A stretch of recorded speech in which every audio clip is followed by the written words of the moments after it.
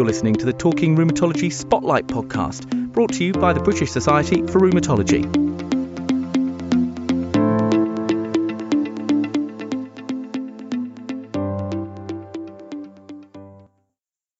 Hello, everybody, and welcome to this Spotlight podcast on biologics in paediatric rheumatology. I'm your host, Dr. Jenny Lemon. I'm a paediatric registrar with a special interest in rheumatology, and I'm currently working at Alder Hey Children's Hospital, and I have the pleasure of working alongside our very knowledgeable host for today. So over to you, Tavi. I'll let you introduce yourself properly. Thank you, Jenny. So my name is Tavi Aragon, and I have been working also at the Alder Hey Children's Hospital for the last 20 years, but in particular with the rheumatology team as their lead specialist pharmacist for the last 8 years or so.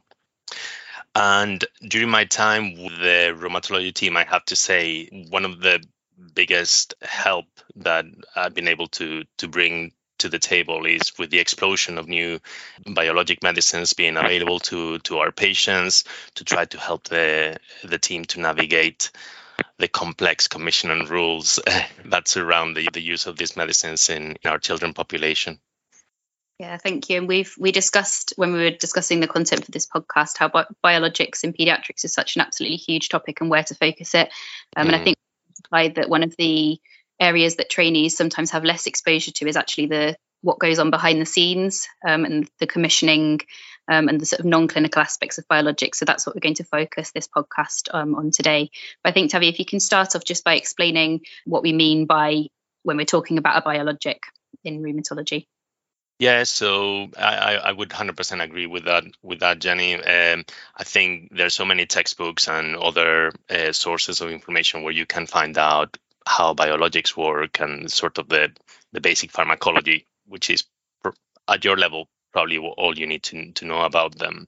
But there's no textbook or resource really that is going to help you figure out how you access these medicines and how you can use them and prescribe them for your patients.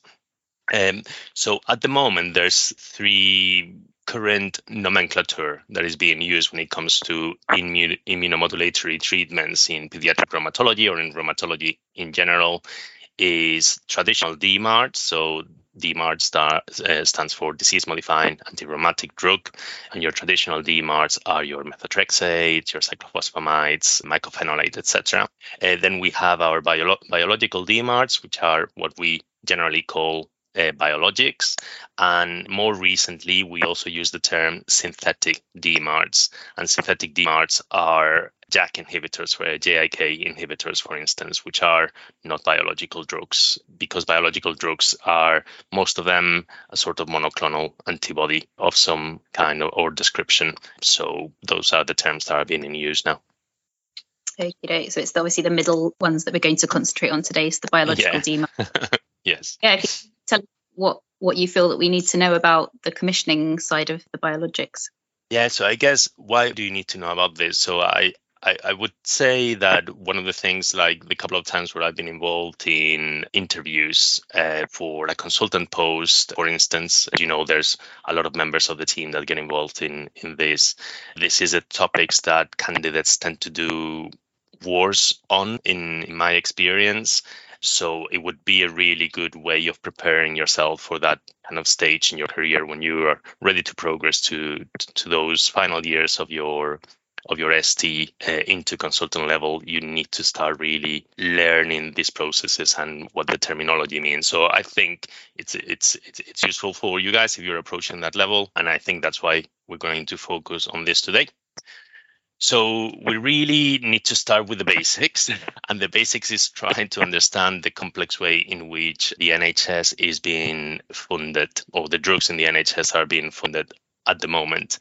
Now, further complicated because the devolved nations have different funding streams and funding mechanisms. So I am mainly going to talk about England today, but the other devolved nations have other routes of accessing these drugs. So if you practice or live in Scotland, Northern Ireland, or Wales, things might be a little bit different to the things we are talking about today. So we have the old CCGs, now called Integrated Care Boards, so ICB, and they have their own budgets. And then we have NHS England also holds the budget for the drugs that are more expensive. Okay, so drugs, generally speaking, are divided into different kinds when it comes to finance.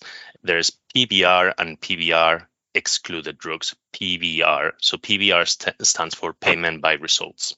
Your PBR drugs are your run-of-the-mill drugs that I don't think there's an actual figure on it, but roughly speaking, where a treatment costs less than 2 to 3K a year on a drug, they're usually classed as PBR, payment by results, and these drugs will be held in the secondary or tertiary trust's budget, or if you're in primary care, in your integrated care board.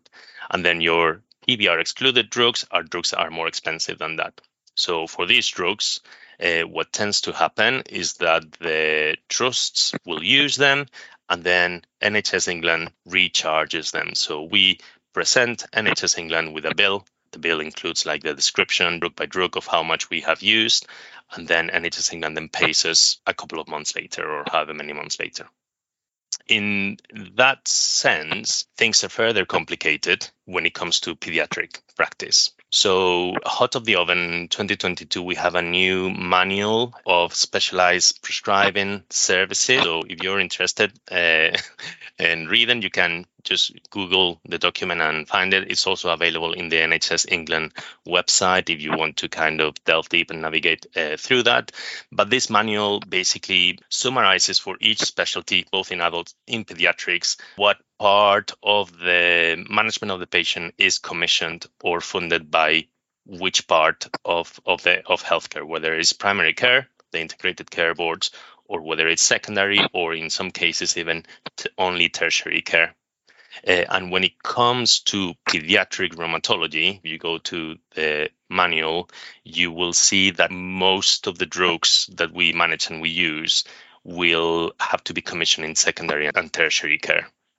Okay, and this tends to happen, generally speaking, for all medical pediatric specialties where the use of drugs like biologics is part now of everyday practice to manage our patients. So, for example, in gastroenterology, in nephrology, in respiratory, most of those services for children that involve the use of immunomodulatory drugs will be covered by NHS England via secondary care.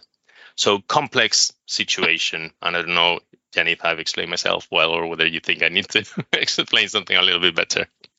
Yeah, I think that's really useful actually to see how it's set out for different types of drugs. And so obviously our drugs in rheumatology are a bit of a specialist case along with the other subspecialties in pediatrics. So what goes on then in terms of deciding that a patient needs one of these specialist drugs? What's the process that goes on behind the scenes?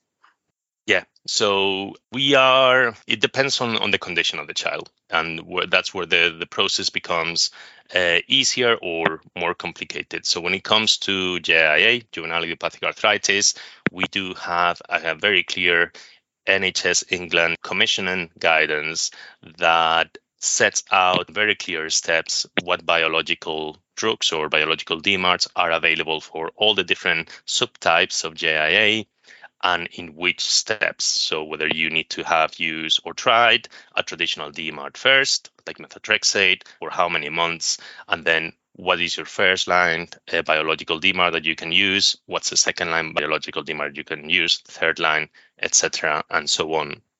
There are certain drugs within the pathway, like rituximab, that are only available for specific types of JIA. So in this case, it's rheumatoid factor positive JIA that is unresponsive to first-line anti-TNF treatment. Unfortunately, that pathway was created a long time ago now, more than 8 years ago now. And since then, we have had some advances in therapies. So if you look at the NHS England commissioning pathway now, you will see that there are some gaps because there are some drugs that we have available now that were not available then. So examples of those drugs, for instance, are secukinumab. Recently, this year, became available to treat psoriatic JIA. And we also have tofacitinib, a synthetic DMARD that became also available to treat any type of JIA. Equally, we have subcutaneous versions of some drugs that were not available back then. So subcutaneous tocilizumab, subcutaneous abatacept are also now available to treat all types of JIA. For other rheumatological conditions, it gets a little bit more complicated. The more rare the condition is, the less evidence base behind the treatments there would be. And when I say evidence base, I talk about NICE level evidence base. And because NHS England functions based on NICE recommendations, then the commissioning pathways become more rare and it gets a little bit trickier to find drugs to use in these patients, even though in some of the countries we know that the regular practice is to use these biological DMARDs to treat them. So, for example, like I said, for JIA, most of your biologics are available and commissioned in England. So you've got your anti-TNF drugs like adalimumab and etanercept. Infliximab is also commissioned, even though it's not licensed for the treatment of JIA. And then you've got your interleukin inhibitors like tocilizumab. You've got abatacept as well. And we've got tofacitinib, even though it's not a biological drug. And for psoriatic arthritis, we also have secukinumab.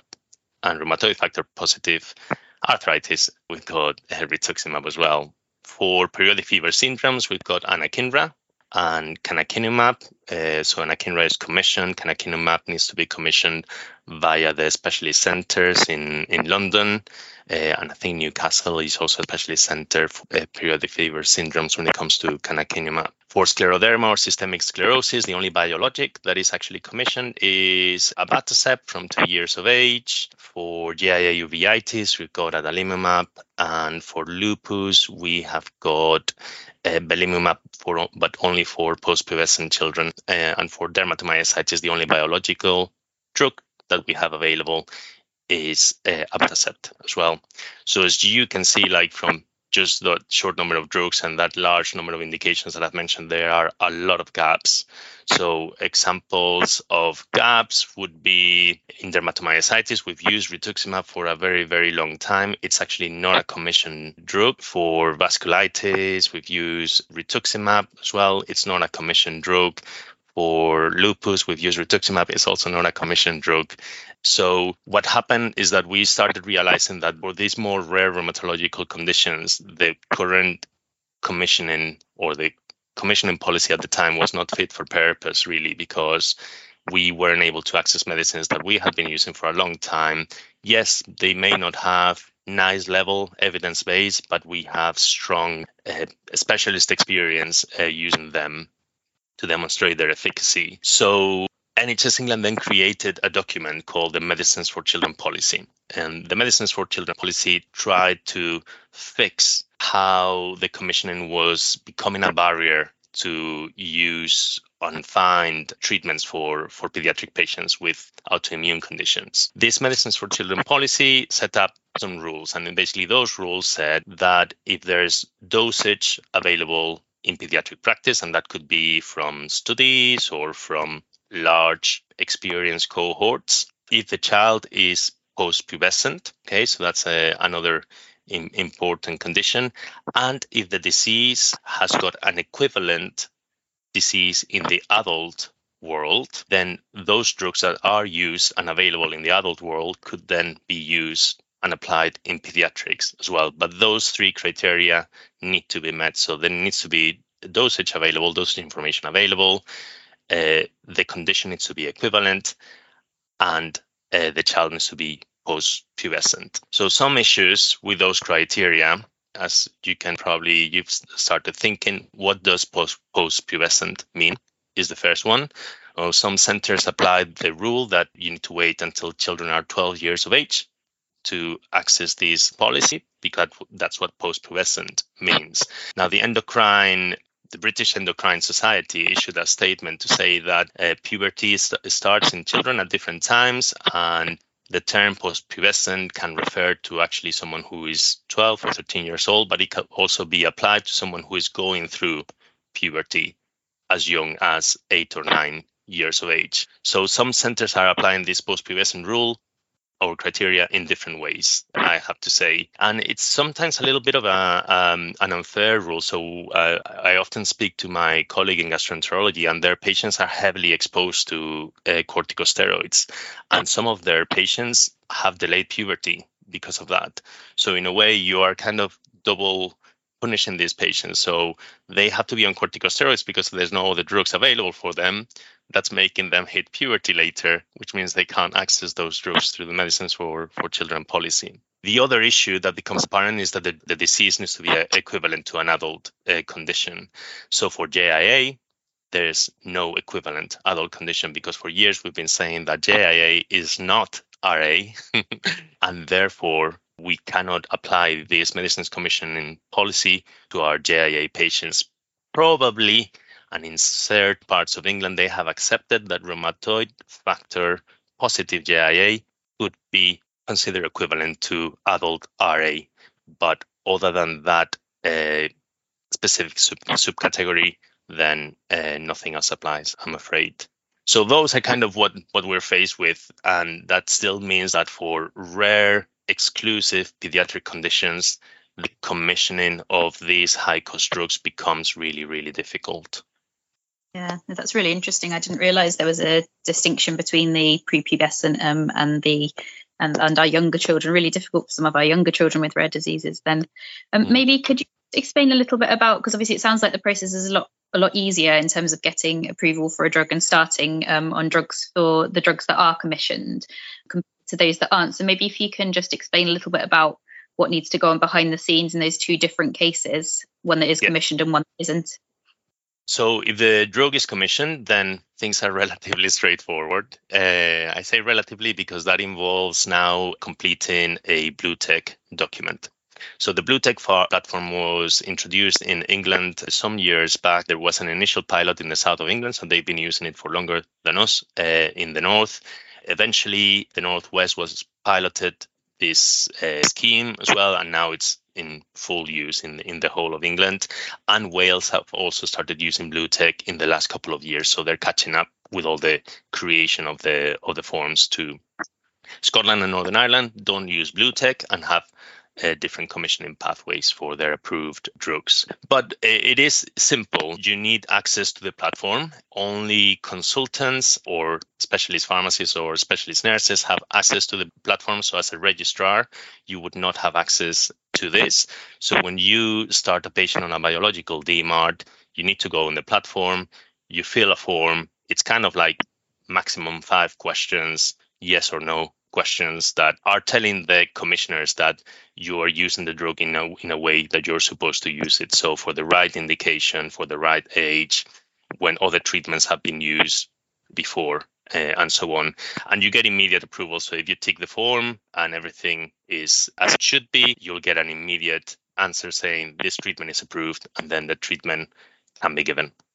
So that's if the drug is commissioned. If the drug is not commissioned, then it gets a little more complicated. And me and another colleague from Sheffield, Claire Nash, have been working with the BSPAR Clinical Affairs group to try to create a guidance document to help people navigate this situation. What happens if I want to use a medication that is not commissioned? And there is a pathway. The document is available. I think it was made available in the BSR website. There's many different things that you can do. The first and foremost is that every trust might be slightly different, but you will be required to create a CDEC application, a CDEC or a new drugs and therapeutic application. This application needs to detail what you want to use the drug for. You need to submit the relevant evidence available to you to use the drug, and then it's down to the trust committee to approve the use of this medication or not. If they do approve it, they approve it with the knowledge that the trust will be responsible to carry that budget. And remember, because these are costly drugs, usually we get refunded by NHS England. But in this case, because they are not commissioned drugs, the trust will cover that cost from their own drug budget that does not apply to those drugs. So you're eating up any approval of such drugs by your trust will be eaten up on the budget from those other drugs. Okay, does that Does that make sense? This also creates a situation where some trusts that may be financially in a better situation than other trusts will feel more inclined to approve these treatments and others won't. And it creates a postcode lottery situation where you may be in a certain region of England where the drug can be used, and you are a same patient with the same condition in a different part of England, and you don't have access to the drug. So not really fair and not really what we want. There are other official ways to try to access these medications. An IFR, individual funding requests, they are extremely difficult to get a drug use approved via this pathway because you need to demonstrate something called exceptionality on your patients. So your patients need to be the only one that could ever need a drug with that indication. So the minute they form part of a cohort, they will never get a drug approved using an IFR. And then there's a couple of other ways that you can ask for an interim policy document to be created. And this takes a lot of work. I did some work with one of our consultants, Lisa McCann, to try to get anti-TNF drugs approved to treat CNO. And, we submitted a high quality document to the commissioners, and it was still rejected as insufficient evidence. This was 6 months of work in our part. If that fails, there's another way that you can try to get this drug approved. Again, it's a very, very lengthy process. There's a small amount of budget that is set out for approving drugs that have not been able to be approved in any other way. The commissioners in England get together and decide whether on a risk balance, which drug with this money that we have, which drug do we approve of all the ones that have been submitted that will be beneficial for the highest number of patients.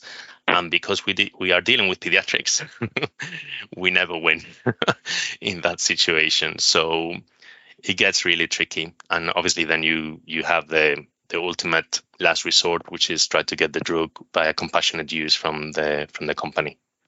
So yeah, lots of different routes all sound equally quite complicated. What's for the non-commissioned drugs? What sort of timeframes are we talking about? Like, what's the fastest you've ever got a drug approved by a non-commissioned route? Because sometimes we have patients in kind of emergency or urgent situations that need. So it's true. Yeah. So in Alderhay, we have a very active CDEC committee who work really hard to try to offer as many treatments that we feel are sufficiently evidenced to our patients. So we do get drugs commissioned this way. This then sometimes poses issues when it comes to transfer to adult care. If the patients that were starting in a treatment that has been commissioned by the trust and only by our trust, and then it's time for the child to move to another hospital or to move to adult services, what happens there? We're creating a barrier to that transition because the adult trust might not be in a position to continue that treatment. So then you need to try to manage that child before they transition to adult services or that young adult, if you can. So those can be on the same week that you want to do it. I mean, we sometimes have urgent 3 chairs meetings, and someone could ask for a treatment, and 2 days later, the treatment is approved. If you go via the official pathways, my only experience is with the anti-TNF or CNOs, and I wouldn't want to give it as an example, but 5 years later, we're still trying to get the drug commissioned, and it's still not available in England. A huge variability. Who, apart from obviously the lead clinician and the pharmacist, who else is involved in or who else needs to be involved from a trust level in terms of thinking about approval for the non-commissioned drugs? So it really comes from the team that want the drug to be approved. So each trust will have their form to fill in, and as the lead clinician, you pretty much always would need the help of a pharmacist, because part of the CDEC form needs to be a cost assessment, and as the minimum you will need the help of the pharmacist to fill in the cost details. So that's the submission, and then the committee gets together. The committee will be formed by different people in different trusts. In Alderhay, we have pharmacy presence, we have senior leadership presence, and we have senior clinician presence as well in those committees. And you will be asked sometimes to come to the committee to defend your submission. So you talk a little bit about the need, the evidence, and so on. That's really interesting. So it's a committee that would be across specialties. Yeah. Then for highly specialized drug. Yeah. So for instance, I've got quite a lot of experience using biologics. Often if the submission, the CDEC submission involves the use of a biologic, even though it might not be rheumatology, I'm often called into these meetings to advise or have a look at the evidence or suggest things, look at the guidance that has been provided, and so on. Yeah, so I guess having a really good kind of baseline knowledge of guidelines and evidence is really important. And when you're making these submissions, because you will get asked lots of questions then related to the clinical indications and alternatives. Yeah, I mean, you do get a grilling, but it's not as horrible. And again, I can't speak for other trusts. I know how we function in Alder-Hey. We want to know that the treatment will be safe and that there's some evidence that the treatment will potentially work for the patient. We also understand the clinical picture, the wider clinical picture, and in severely refractory patients or severely acutely ill patients, we take that into consideration as well. And we also demand or request that the families are explained what the risks, benefits are of using drugs this way. So taking all that into consideration, we try to get the drugs to the patients if we can. We try not to be a barrier, but a facilitator that ensures that there's a level of safety that we're happy with. Yeah, no, that's really interesting. It sounds like a really rigorous kind of process that's in place, which I guess is important, isn't it, for multiple reasons, partly safety and also ensuring equity in lots of these drugs are being commissioned in tertiary centres where there's so many different subspecialties all needing access to specialist drugs. It's important to have that really rigorous process behind it to make sure there is equality in terms of which. I guess I would say, as a senior registrar, it's the easiest way to dip your toes in these waters for the first time. Find out in your rotation whether there is, speak to your pharmacist. I'm sure they'll have plenty to give you, whether there's a CDEC request that needs doing.